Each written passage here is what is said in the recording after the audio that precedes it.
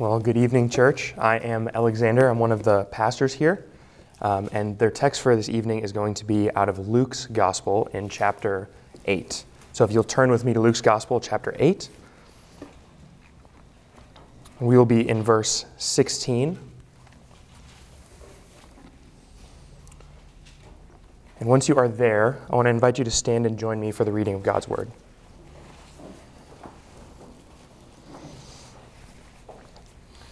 Luke chapter 8, verse 16. No one, after lighting a lamp, covers it with a jar or puts it under a bed, but they put it on a lampstand, so that those who enter may see its light. For nothing is hidden that will not be made manifest, nor is anything now secret that will not be known and come to light. Take care then how you hear. For to the one who has, more will be given, and from the one who has not, even what he thinks he has will be taken away. Then his mother and brothers came to him, but they could not reach him because of the crowd. And he was told, "Your mother and your brothers are standing outside, desiring to see you." But he answered them, "My mother and my brothers are those who hear the word of God and do it." This is the word of the Lord. You guys can be seated. The title for our text this evening is Listen Close. Listen close. And as we continue, or rather resume our study in the Gospel of Luke, we need to remind ourselves very quickly about the context of where we're in tonight, where we find ourselves. And that'll be a rather quick catch-up because the parable that precedes this is actually one of the more famous or well-known parables that Jesus teaches to his disciples. It's the parable of the soils, or the parable of the sower. And this parable is well known, and it goes something like sower goes ahead and scatters his seed, and he scatters to these various kinds of soils. There's 4 kinds of soils mentioned. One soil is not really soil at all. Birds take the seed and rob the seed before it can take root. Another soil is rocky soil, where it can dig roots kind of, and eventually the roots wither and die, and the plant dies as well. The third soil is one in which the seed is sowed with thorns and thistles and weeds. And so as the seed grows up, the thorns, thistles, and weeds choke out the seed, and it doesn't actually survive through to the harvest. And then the fourth kind of soil is the soil that we're exhorted to be like, the one that we're exhorted to model, is the soil that takes the seed, that hears the word of God, and then actually produces fruit and holds onto that fruit until the harvest. That's the parable of the soils. And it's in this immediate context that Jesus then pivots and then says the words that we just read, and those events unfold subsequent to the parable of the soils. Now, that context is really important because one of the things that comes to light here, and this is out of verse 16 of Luke's Gospel, is this common phrase that you might be familiar with out of other Gospels. If you are familiar with Matthew chapter 5 or even later in Luke's Gospel, the idea of lighting a lamp and then the foolishness of covering that lamp. That imagery is actually drawn on in a couple of places in Scripture. And so the reason we need to remind ourselves of the context in Luke first is because the context is going to determine how Jesus actually uses this proverb, if you will, this wise saying, how he uses it and how he applies it to his disciples. So before we can really understand these verses, we need to look and see how he's using the proverb in verse 16, and then we'll be able to unpack all of what's being understood here and what he's really trying to hammer home to those who are hearing his message. So to compare, I want you to keep your finger in this text in Luke 8, and I want you to flip over with me to the more famous of the text in Matthew chapter 5.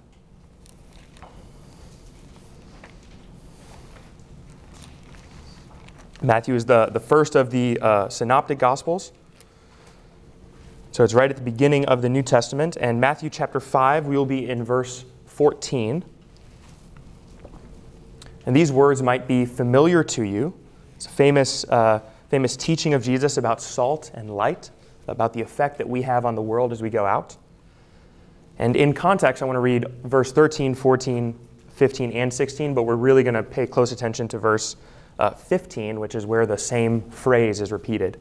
It says in verse 13, "You are the salt of the earth, but if salt has lost its taste, how shall its saltiness be restored? It is no longer good for anything except to be thrown out and trampled under people's feet. You are the light of the world. A city set on a hill cannot be hidden. Nor do people light a lamp and put it under a basket, but on a stand, and it gives light to all in the house. In the same way, let your light shine before others, so that they may see your good works and give glory to your Father who is in heaven." You might see in those verses that I just read, verse 15 is almost exactly the same as what is recorded here in Luke's gospel, but the context beforehand and the context or the interpretation that follows seems rather different. In Luke's account, it seems that he's talking about something totally unrelated to letting our light shine in all the world. Luke says, whatever is now hidden will at one day be made known. Seems like a strange kind of way to apply these verses. But before we try to resolve this tension, I want us to look in one more place where it gets used yet another time and in a different way, and that's actually later in Luke's gospel, Luke chapter 11. So if you'll turn there with me.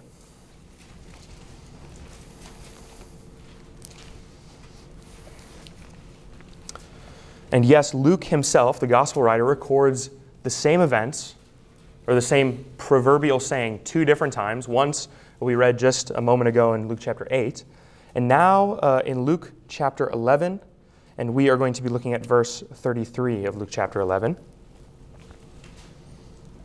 And he's going to say that same phrase one more time. "No one, after lighting a lamp, puts it in a cellar or under a basket, but on a stand, so those who enter may see its light." That same phrase we've read now 2 other times. Now listen to the application of these words. "Your eye is the lamp of your body. When your eye is healthy, your whole body is full of light, but when it is bad, your body is full of darkness. Therefore, be careful lest the light in you be darkness. If then your whole body is full of light, having no part dark, it will be wholly bright. And when a lamp with its rays gives you light, or as when a lamp with its rays gives you light." So, now we've laid out the 3 unique uses of this verse. There's one more recorded instance of this in the Gospels. It's actually in Mark, but the Mark account, Mark chapter 4, is a repetition of the use that we just read in Luke chapter 8. So I've given you the other 2 unique accounts where it seems that it's used and used in a slightly different or in a slightly augmented way from what we've looked at in our text tonight, Luke chapter 8. So how do we first understand what he's saying? And in understanding what he's saying, how can we then begin to apply his words to our lives as we exist now downstream of these words? So the first question that we have to ask is, what is Jesus communicating when he uses this same proverbial saying in multiple different ways? I'm taking it for granted that Jesus did not say this only one time, and then the gospel writers distorted his saying and misappropriated his saying, and we're just trying to hold on to some kind of tradition that each of them conflict with one another.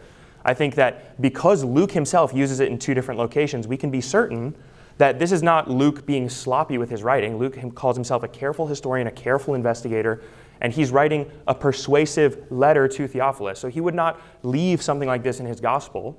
And so we can rest assured that if in Luke's gospel it's used in 2 different ways, then a strange way in Matthew that we didn't see in Luke is not something that should surprise us. We should rather work through or push through to try to understand how this verse is being used, how this statement is being used. And to understand this statement, we have to understand this is not a parable. This is a proverbial statement, which means it's not a statement that has one intended meaning. It's more of an image or a common image that gets used and can be applied in multiple different situations. We've seen this by just reading these accounts, but you can even think about sayings that we have like this in the English language. We might say, you can lead a horse to water, but you can't force it to drink. That's a proverbial saying that we have in English, and that proverbial saying can be used in multiple different contexts. I worked as an educator when I was first in Indianapolis, and that statement was used often referring to teachers reflecting on their students, saying, I provide the material, but they don't do the work, they don't study. You can lead a horse to water, but you cannot make the horse drink. Now, that same statement can be used of a coach when he provides a player an opportunity to play in a game, and he can say, I gave him the opportunity, he failed to seize the moment. You can lead a horse to water, but you cannot force the horse to drink. And it's used in now 2 different contexts. And that same statement can be used, and it maintains an element of truth, an element of commonality, but it has multiple different kinds of application that it is capable of being used in. And that doesn't mean that the people who are using it misunderstand the statement. It means that it's a proverbial statement. It has a character of repetition in multiple different kinds of environments. And so what is the core element, the core truth that's being communicated with the lamp and covering it? And then we can understand how it gets used in the different contexts. So the core message of the lamp, and that's the statement that we saw repeated every single time. I'll just read it one more time, and then we'll ascertain that. So I'm just going to read out of the Luke account. No one, after lighting a lamp, covers it with a jar or puts it under a bed, but puts it on a stand so that those who enter may see the light. That's how Luke records it. And so what are we to understand, right? If Luke is recording this, he's first talking about the lighting of a lamp, and this is not altogether different than how we would light lights in a room. He's saying no one would go light a lamp, and then after lighting the lamp, cover it and snuff out the light that it produces. That is a foolish thing. It would be silly for me to walk into this room, flip on the light switch, and then go about covering all of the different lights that produce light. The whole reason I flipped on the light switch was to allow light to shine in the room to reveal different things. So it would be foolish for me to do one thing and then immediately reverse the thing that was done. It's a foolish endeavor. And in each account, you'll notice that Jesus is saying it's a foolish thing to do this and see what else is foolish. And he says this in multiple different accounts. The first one in Matthew, the famous one, don't light a lamp and then cover it. Rather, let the light that's in you shine in all the world. It's a very natural thing that if you are a Christian, you have light within you to let it shine for all to see. It would be a rather strange thing for you to let your light be covered and that you would snuff out that light so that no one else can see or be a witness to the good works that you do. If you think it's foolish to light a lamp and cover it, it's more foolish to be a Christian and not let your good works shine forth for people to see them. That would be a strange thing. In Luke chapter 11, similarly, he says, no one lights a lamp and then covers it, but rather they put it on a stand for all to see the light. And then he says, your eye is the lamp of your body. Let the light shine in you. It would be strange if you have light inside of you to not actually let that light shine forth and purify you, to reveal what's dark and hidden within you and actually allow that to inform your purity. Let the light shine in your own heart. Luke has an internal orientation of this idea. If you think it's foolish to light a lamp and cover it, it's more foolish to let light be present in you and not act on or allow the light to actually shine in your own heart either. Similarly, here in the text that we have in Luke chapter 8, don't light a lamp and then cover it. You think that's foolish. It's more foolish to think that what is currently hidden will remain hidden. It is more foolish to think that what is currently secret will remain secret. The light goes forth. The light reveals things. The light will reveal things ultimately. The light reveals and brings things to light, and those things cannot be hidden. They cannot be covered. He's saying you think it's foolish to cover it? It's more foolish to think that you will be able to keep something a secret that the light is able to bring forth. Then what is the light that he's talking about? Similarly to the parable of the sower in our context, he says the seed is the word of God. The seed lands in the soil, it plants, and then it either brings forth fruit or it doesn't. Similarly here, the light of the lamp is the good word of the gospel. It's God's message, Jesus' message in the earth. And he's saying, no one after hearing the message, after having that lamp be lit, no one hears that and then snuffs it out. That would be a foolish thing to do. And snuffing it out is like letting the light shine and reveal to you things that are present, things that were hidden and are now brought to light, and then seeking to go back and cover those things up and pretend like they don't exist, to pretend like they're not actual realities to be dealt with. Who might he be talking about? Well, the Pharisees come to mind as a group of people who, when Jesus teaches them about their blindness to the real understanding of the Scriptures, to the real understanding of who he is, he shines light about who he is through miracles, through works, through his teaching. And the Pharisees see the light, they see what he reveals, and they go back and cover it up, and they treat it like it has not revealed anything to them. They're the person who has a hearing of the gospel and they don't respond to it. Just as foolish as someone who lights a lamp and then just as soon covers it as soon as they see what the lamp has revealed to them. It's a foolish endeavor. And the application of how foolish it is brought forth more specifically by Luke when Jesus says these words, "For nothing is hidden that will not be made manifest, nor is anything secret that will not be known and come to light." The point is, there might be things that the gospel reveals to you and you only, but that thing that is hidden to you, that thing that is secret to you, that thing that is a closely kept thing that you wouldn't share with other people or post on social media or just freely share around, the dark secrets, the skeletons in the closet, those things that are hidden will not remain hidden forever. Those things will become manifest. Those things will be brought forth. They will be revealed. And similarly, any secrets that you think, eventually they will be made known, they will come forth, they will come to light. We retain the same imagery right now, even in our vernacular, when we talk about an investigation that was launched and look what it brought to light. We say the same kind of thing here is recorded. This thing that you thought was secret will be brought to light. It will be revealed eventually. So don't bother seeing the lamp, allowing it to shine forth, allowing the light to reveal things to you, and then acting as though the light didn't reveal anything and covering it up and keeping that thing in the darkness, because eventually that light wins out. Eventually that light will bring forth or will manifest these things. It will bring it ultimately to the forefront. Jesus could possibly be referring here to the final judgment, where there's no one who's going to escape the gaze or the eyes of God, his judgment. Everything that is kept secret now will be brought to light in that day.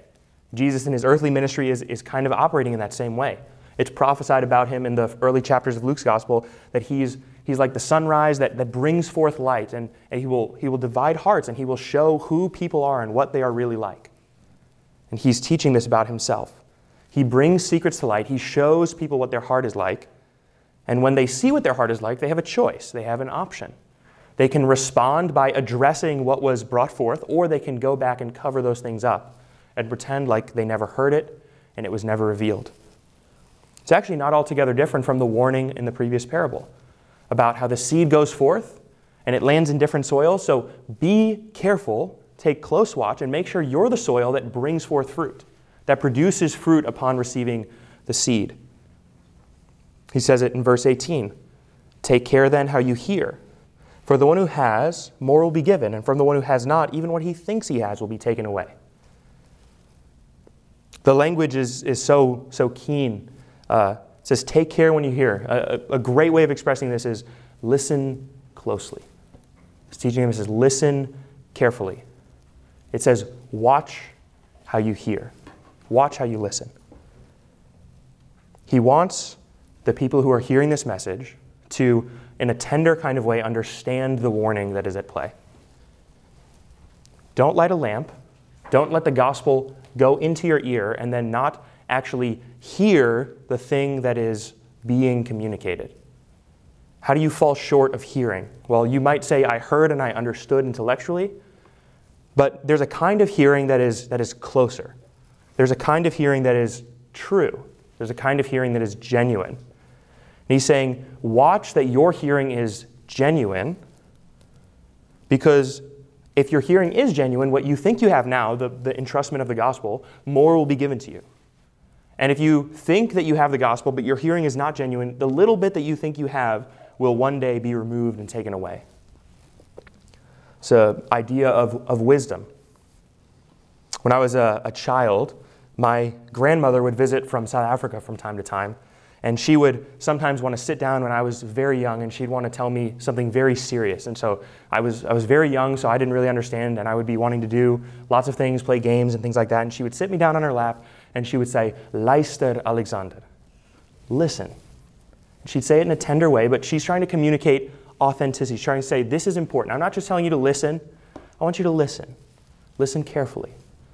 And then she would go on to say something profound, and I was a little kid, and I really wouldn't listen. I just kind of get off her lap and go and continue to play. She's trying to communicate something. She'd often tell me about the importance of faith, the importance of having a walk with Jesus, things like this. That's when she would really save that phrase, or when I was particularly misbehaved. She'd try to communicate authentically the danger that I was in, and her desire, her concern for me to really listen, really pay attention, so that I would heed the warning and wisely act upon the words that she was telling me. Similarly here, Jesus is saying to the people who are listening, listen. Listen carefully. Don't just listen and hear the words. Listen to what I'm saying. Pay careful attention. Listen close. And then this is the warning that he gives. The one who has, more will be given to him. And for the one who has not, even what he thinks he has, what he thinks he possesses, that will be taken away from him. The one who seems to have something will lose it. The one who supposes that he has something, it will be removed from him. He's talking about the same thing as he was in the previous parable, about the person who has a seed that takes root. They bring forth fruit, and there's two kinds of seeds, both of them bringing forth fruit, but one of them is a corrupted kind of fruit. It is entwined with all kinds of weeds and things that will choke it out eventually. And he's saying there's a danger in having a little bit of knowledge, a little bit of understanding, a little bit of fruit, but not a real, genuine, true fruit. What you suppose you're bearing forth, what you suppose you have, will be taken away from you because it's not genuine, because it's not real.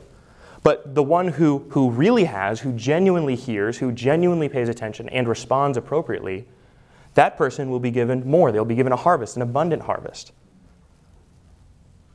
So there's a danger, there's a warning here, right? Listen closely, because there's a kind of person who thinks he has something that he doesn't really have possession of. He might profess, but he doesn't possess Christ. He might say that he has it, but he doesn't really have it. And he's warned previously in his gospel about this. He says, not everyone who comes and says, Lord, Lord, is going to be accepted, but the one who does the will of the Father. It's not just the people who profess Christ, who express appropriate belief, who say they love Jesus. These are not all the same people who have genuine, true hearing. The true hearer has an authentic, a real, a genuine kind of listening. So then we can ask the question, well, what does it mean to genuinely hear, to genuinely listen? What is true understanding? Fortunately for us, Jesus actually explains this with an object lesson. And that's why we have verse 19, 20, and 21 recorded. He's going to further explain what it means to have him, to possess him. Verse 19, then his mother and brothers came to him, but they could not reach him because of the crowd. And he was told, your mother and brothers, they are standing outside desiring to see you. But he answered them, my mother and my brothers are those who hear the word of God and do it. It's a strange statement. We might look at this and say, well, Jesus is very anti his own family. He doesn't even want to associate with them. So how do we understand what he's saying? Well, the first thing to keep in mind is Jesus does not say, I don't love my mothers and brothers. He's treating this moment as an opportunity to drive home a lesson, and that lesson is built on the premise that the family that he has is actually a genuine, true, and good kind of fellowship. It's a close intimacy. It's based on this because he says, my real mothers and my real brothers are those who hear the word of the Lord and do it. And that's being elevated above his native, natural-born family. He's not putting his family down. He's simply elevating the reality of obedience, the reality of faith above that. And so how are we to understand what he's saying here? Well, we know elsewhere in the New Testament that there's the idea of Jesus having family, that we can be part of his family, we can be adopted with him. That is taught elsewhere in Scripture. And he's saying, if you want to be part of my family, you really want to be part of my family, the way to have fellowship with me is to hear the word of God and to do it. That's how you know that you're part of my family. It's an object lesson. And so, why would he emphasize so strongly the need to do what you hear? One of the ways we could get this wrong is we could say, because by doing it, you earn your place at the table. You earn your seat at the table. By hearing the gospel, by hearing about good works, by hearing about all the good things that we can engage in as Christians, we could do those things, and in doing so, we could earn an adoption place in the family of God. That would be to get it wrong. He's not saying, do these things and then you will be my family. He's saying, my family is identified by the things that they do. But why, again, the stress on doing? For us as Protestants, that's something that we usually recoil against. We would say, no doing at all. Just genuine faith, really sincere faith, that's what we need. But I think that's a distortion, a miss as well. Because how do we know that our faith is sincere or genuine? How do we know that we really have Christ? It's not because we've prayed a prayer at some point in the past, or we remember really believing at one point in time, or we remember having a really genuine high affection for God at some point, but that's a distant memory now, and I hope it was real back then. How can we really have assurance that we are with Christ, that we are in Him, that we are to be identified with Him? Well, it's a simple test. It's actually the test He's taught us a couple of times so far in the gospel. Pay attention to the fruit that you bear. Pay attention to the produce that comes out. Same thing as the previous parable. The soil that is good soil is the one that produces good fruit consistently till the harvest. Here he says, the one who hears the word of God and does it. That's my family. It is not as though doing these things, producing fruit, is something that earns us a place, but rather, if we are really united with Christ, we will engage in the journey of sanctification. And here's how that works. If we are believers in Christ, we have union with Christ. We don't get union with Christ by doing good things and then He takes us on and identifies us as a union with Him. But rather, if we are by faith unified with Christ, and we really are unified with Him, it would be impossible for us to be unified with Him, continue to live on this earth, and not just abundantly produce things that would be evidence of the fact that we are in union with Him. If you are grafted into Christ and you start to share His blood supply, His heartbeat, it's going to show up in your physiology as well. It's going to show up in your spiritual life. It's going to be evident, not because this is now I know that I'm grafted with Christ. This is just an ongoing testimony, an ongoing witness that is born in your life about the previous union that already happened. If it's a true union, you will do the things that He says. But again, doing seems like such a strange emphasis. But if we apply that to any other context, doing is not such a strange emphasis. If I was to say, I'm having a conversation with my wife and I'm saying, I'm listening to you. She's telling me something, I say, I'm listening to you.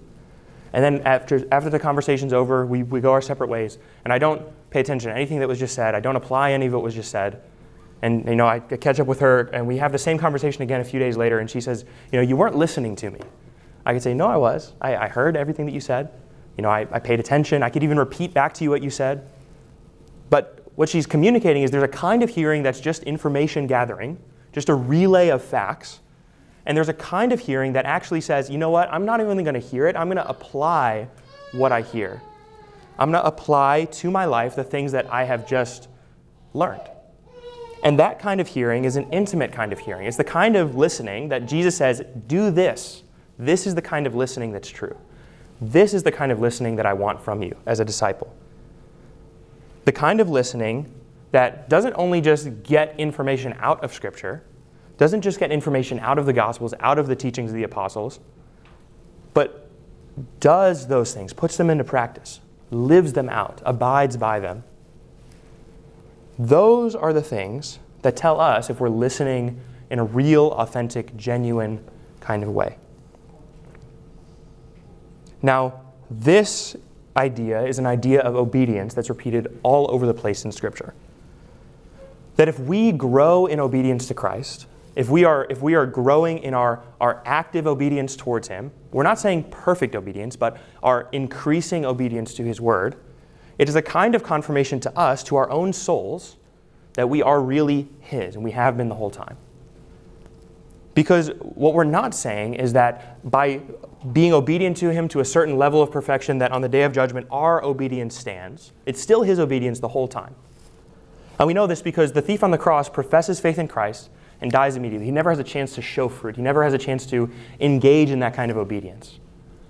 But it's different with someone like the Apostle Paul, who after his conversion has a whole life to live.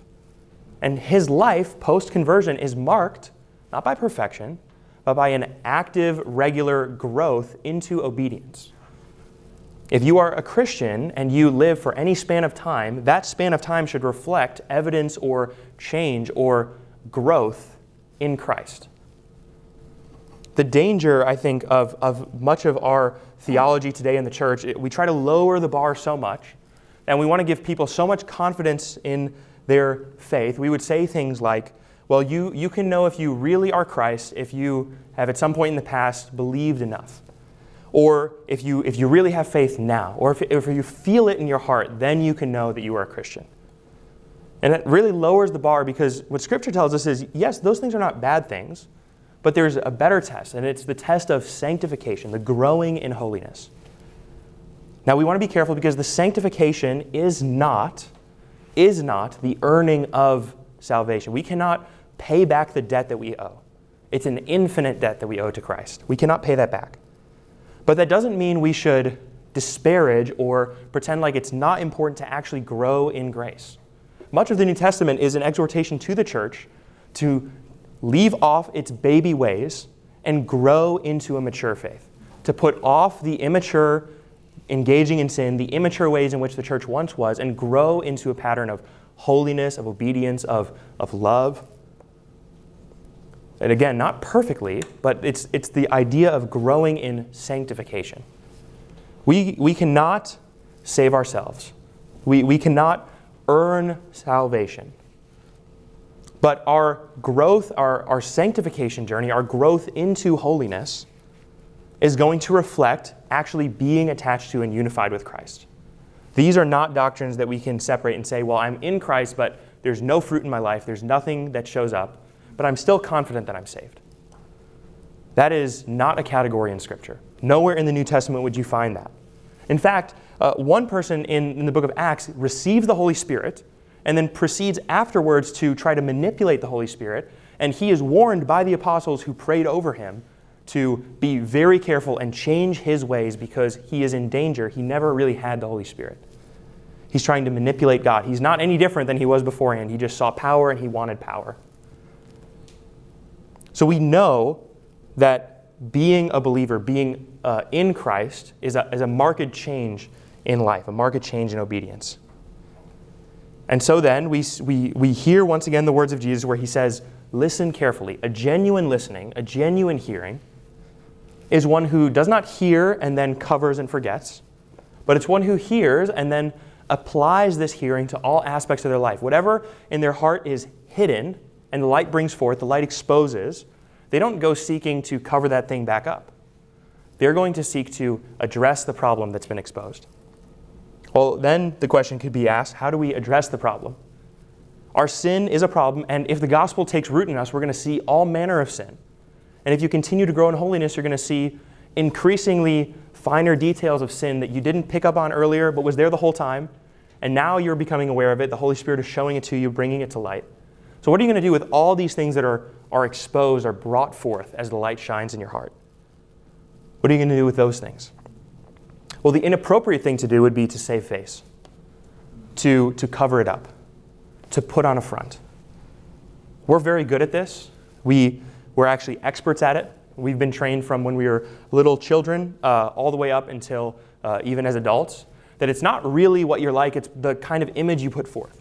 We put an emphasis on college applications with like GPAs and cover letters and letters of recommendation, and all we're trying to do the whole time is have a reputation that builds and precedes us so we can get jobs, so we can get friendships, so we can get a staying power in this world. We're trying to save face, and in all those environments we're taught, don't be your real self, be a professional self. Be a person who puts forth a kind of image. And the ones of us who are better at it, we run further up the chain. And sometimes that's just a reflection of discipline, but often it is just really the fruit of us being better or worse at saving face in front of other people. In Scripture, in our identity with Christ, we're not to save face. We're not trying to pretend to be something that we're not. So then how do we do that as we recognize that we're sinners, we recognize we're going to fall short of the standard, and we recognize that there's a kind of holiness that's demanded of us that exceeds most of the expectation that we would ever put on ourselves. If you read Scripture enough, there are going to be things brought forth that you're in disobedience to. And when those things happen, you have a choice. When the Word has brought this to light, you have a choice. You're going to snuff out the light, or you're going to deal with the thing that was brought to light. And this is the question of obedience, the ongoing obedience of the Christian in their walk. The way that we do this is by recognizing first and foremost that when the light has revealed it to us, That is not a bad thing. That is an opportunity, a gracious gift of God for us to actually deal with the sin that was shown. The sin that is revealed to us is not our chief identity. Scripture tells us all the time, our identity chiefly is as a believer in Christ. We are chiefly identified as part of His family. Sin is not our chief identity. So as a Christian, when you encounter sin, you don't go, oh, I guess this is my identity, it was the whole time. No. This is something that is existing in you, not your chief identity, but you need to deal with it, because if your chief identity really is Christ, you want to clean this thing up. You want to really be like Christ, the one who you're unified with. You want to grow in obedience to Him. And so when you see sin that's not in line with His word, you're going to want to deal with that sin. So how do you deal with the sin? Well, first, you have to remember that Jesus already paid for sin. Some fundamental teaching in the New Testament that He, past tense, on the cross, had dealt with our sin by Himself being perfectly obedient, Himself giving us His obedience and taking on our disobedience, being crucified in our disobedience, cursed, bearing the full weight, the full punishment, so there's no outstanding debt for us.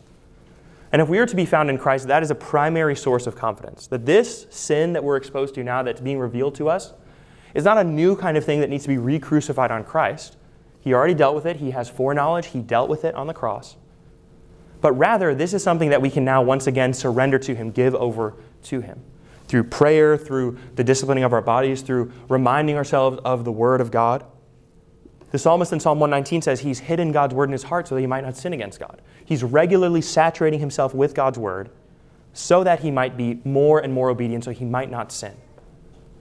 But when sin occurs, we take it to Christ because He's already dealt with it. It's kind of like finding an outstanding debt that you owe, but seeing that the expiration date's already gone, something you already paid. I don't know if you've ever done this. Now we have online billing. We could pay for things online, but sometimes companies still send you bills in the mail. So you might one day, you've paid a bill online and then you get a bill in the mail as well, maybe for power or something like that. You get it and you receive it and you say, oh, I already paid this bill. It's a debt that's already been paid. I don't have to worry about it. It's here in front of me. I've discovered it, but I've already dealt with it. I can just throw it away. It's kind of what it's like discovering sin in your life when you're a Christian. It's already been dealt with. It's already been paid past tense. So now you can go forth and this bill is not something that's outstanding on you anymore. So we shouldn't hide it. We shouldn't keep it in some safe place. We can just throw it away. We can actually legitimately deal with the sin debt that we have. We have that kind of assurance as Christians. And this brings us kind of to the full circle teaching of Christ here, which is the importance of having a chief identity actually rooted in Him. If it is true that He is our chief identity, a family relationship with Him is the dominant identity in our life, then that is going to live itself out in all kinds of practical, wise ways. If He's our chief identity, that informs a lot of how we spend our time. It informs a lot of what relationships we do and do not invest in. As Christians, particularly Christians in the West who value our individuality and our comfort, we think of our identity with Christ not as a chief identity, but as maybe a dominant identity or one of several identities that we like to invest in. And so we treat it like that often. We don't really primarily associate with God's Word and use that to inform our lives. We might not primarily associate with other Christians and draw encouragement from them. But if He is our family, if we're in His family, we will live that out in expression in this world by being part of community, by being part of Christian fellowship.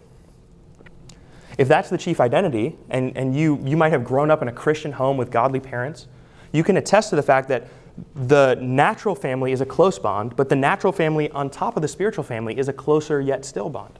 It's even more intimate. It's even more beneficial. And we know that our bond and our fellowship with other believers is rooted in our chief identity being in Christ. That we can have a fellowship with other people who share this identity, who are obedient to the Word of God, more so than we can with people who are not, who are outside that identity. That does not mean that we remove ourselves from the world and we don't associate with it, but it just means that our chief identity informs the bulk of where we spend our time, where we draw our energy, where we find encouragement. This is where the teaching of the New Testament is rooted. It says, if you are a believer, don't yoke yourself to an unbeliever in marriage. Because while marriage is an intimate kind of human relationship, you don't want to yoke yourself to someone who you can't even share your chief identity with.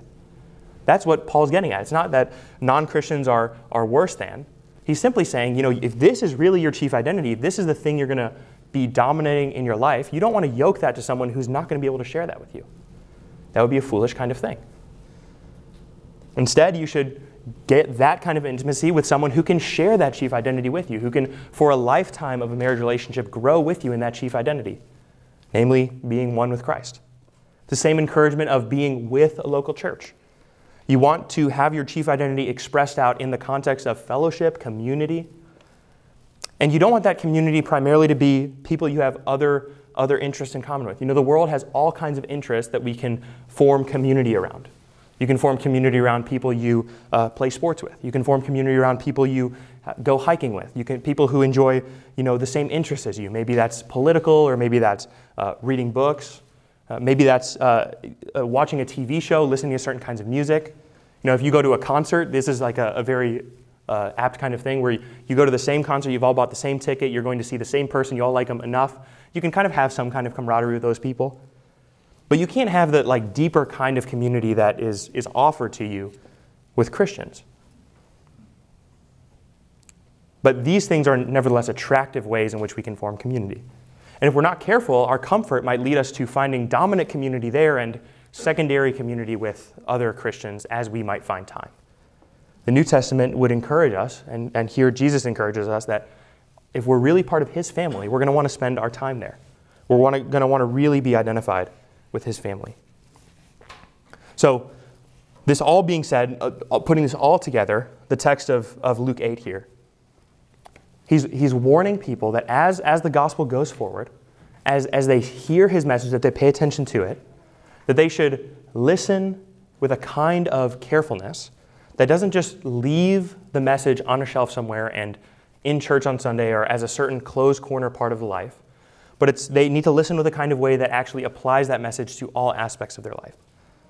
They need this message to eradicate anything that's hidden, knowing that thing will eventually become revealed anyway, and they need to deal with things as they come across them. The message of the gospel is a revealing one. It shines light into places. And Jesus himself is exposing people here in his earthly ministry just by means of doing miracles and performing tasks. But he's doing that, and every time people are having an opportunity to respond regularly over and over again. And that's really what's been happening as we've been reading through the Gospel of Luke. As you continue to see who Jesus is, as Luke is presenting him to you, one of the things you're constantly being confronted with every single time you get a story, you get a parable, you see an interaction, you're always confronted with this question: who is Jesus? Is this message a true message? Is this message one that's believable? Is this message one that I'm going to pay attention to and respond to, or one I'm just going to put on the shelf and keep as a potentially intellectual moral system? That's the thing that happens, even before this in Luke chapter 8, where there's the sinful woman, and Jesus says, "I forgive your sins." And then the Pharisees and everyone around is like, who is this man who forgives sins? That's the kind of thing we're always wrestling with in Luke's gospel. And it won't stop until the end of chapter 24 of Luke's gospel. This same question will persist. Listening closely. Who is Jesus? Is this message real? Is the gospel true? And if so, are you going to listen and respond as though it is true? To believe in faith, to grow in obedience? Or are you going to be the one who hears the message and simply covers it up and puts it away, hoping that it will not bring to light, hoping that the secret can remain hidden, hoping that the sin that it brought forth can just be something that you continue to invest in? Those are the options presented here. And as he's teaching his disciples, that's really what's being put in front of them. And that brings us to kind of a final reality, which is that among these people listening, there's a whole bunch of people who will eventually reject him casually, but there's groups of people that kind of remain with him the whole time. Chief among them would be the 11 and then Judas. Judas, who, remember, the whole time the gospel is going on, he's already been taught to us as a disciple. He's existing, he's walking it out, he's hearing all this teaching, he's seeing all these miracles. Peter and the other apostles, they hear the same warning, and they might respond to it, maybe slowly, but they're starting to respond to it. Judas kind of exists this whole time, hearing all these same warnings, all these same teachings, all these same truths, never responds. Not genuinely. And we're not told that Judas was self-deceived and really thought he was converted. Judas is kind of a well-known himself to be a fraud. He's actually laundering money, it turns out, at some point in time. And he is one who sits regularly under the teaching of the word and regularly does not respond. So if you want to know the dangerous warning here, the warning that's being levied out is don't let that be you. Don't be the person who comes regularly to church, regularly reads your Bible, regularly exposes yourself to truth, and continually hardens your heart against that truth. There is a real damning kind of danger there. And it's the kind of danger that sears a conscience, that sears a heart, that eventually puts someone where they're no longer able to even hear the message. It just falls on deaf ears. And that's part of the warning. It's a somber warning, but it's a heartfelt warning, right? You can imagine Jesus teaching this to his disciples and saying the same thing, listen closely. And out in the crowd, he sees all of his disciples and also Judas right there. And it's a heartfelt, a genuine warning to them. And some respond and some don't. But that doesn't change the character of the message, and that doesn't change the message to us. To listen closely. That's my exhortation to you, to listen carefully. Don't let this be something that just falls by the wayside, a truth that enters in and then is slowly covered as soon as you leave this place and go on with your work week. This is something you need to pay careful attention to. Examine closely the text. See if Jesus is who he said he was. And if he is, if that's a truth that is brought forth and confirmed in your heart, don't cover it up because of some sin that is also competing for attention. Don't cover it up because of something it demands of you, because those things do not go away. The light will go forth and will have its effect in judgment. Let's pray. Father, we thank you for your word to us. Lord, your word is something that searches us. It examines our hearts, and we pray right now that once again, as we put our hearts out before you, for you to speak into our lives, that you would bring to light whatever it is we are holding on to. Whether we are believers in your name who have some sin that we are holding close, or would you give us grace to give that up? And if we are being confronted with your truth and we are not yet found in you, would you give us grace to be identified with you chiefly? That we would not once again quench the lamp that has been lit, but we would pay attention to its light as it goes forth.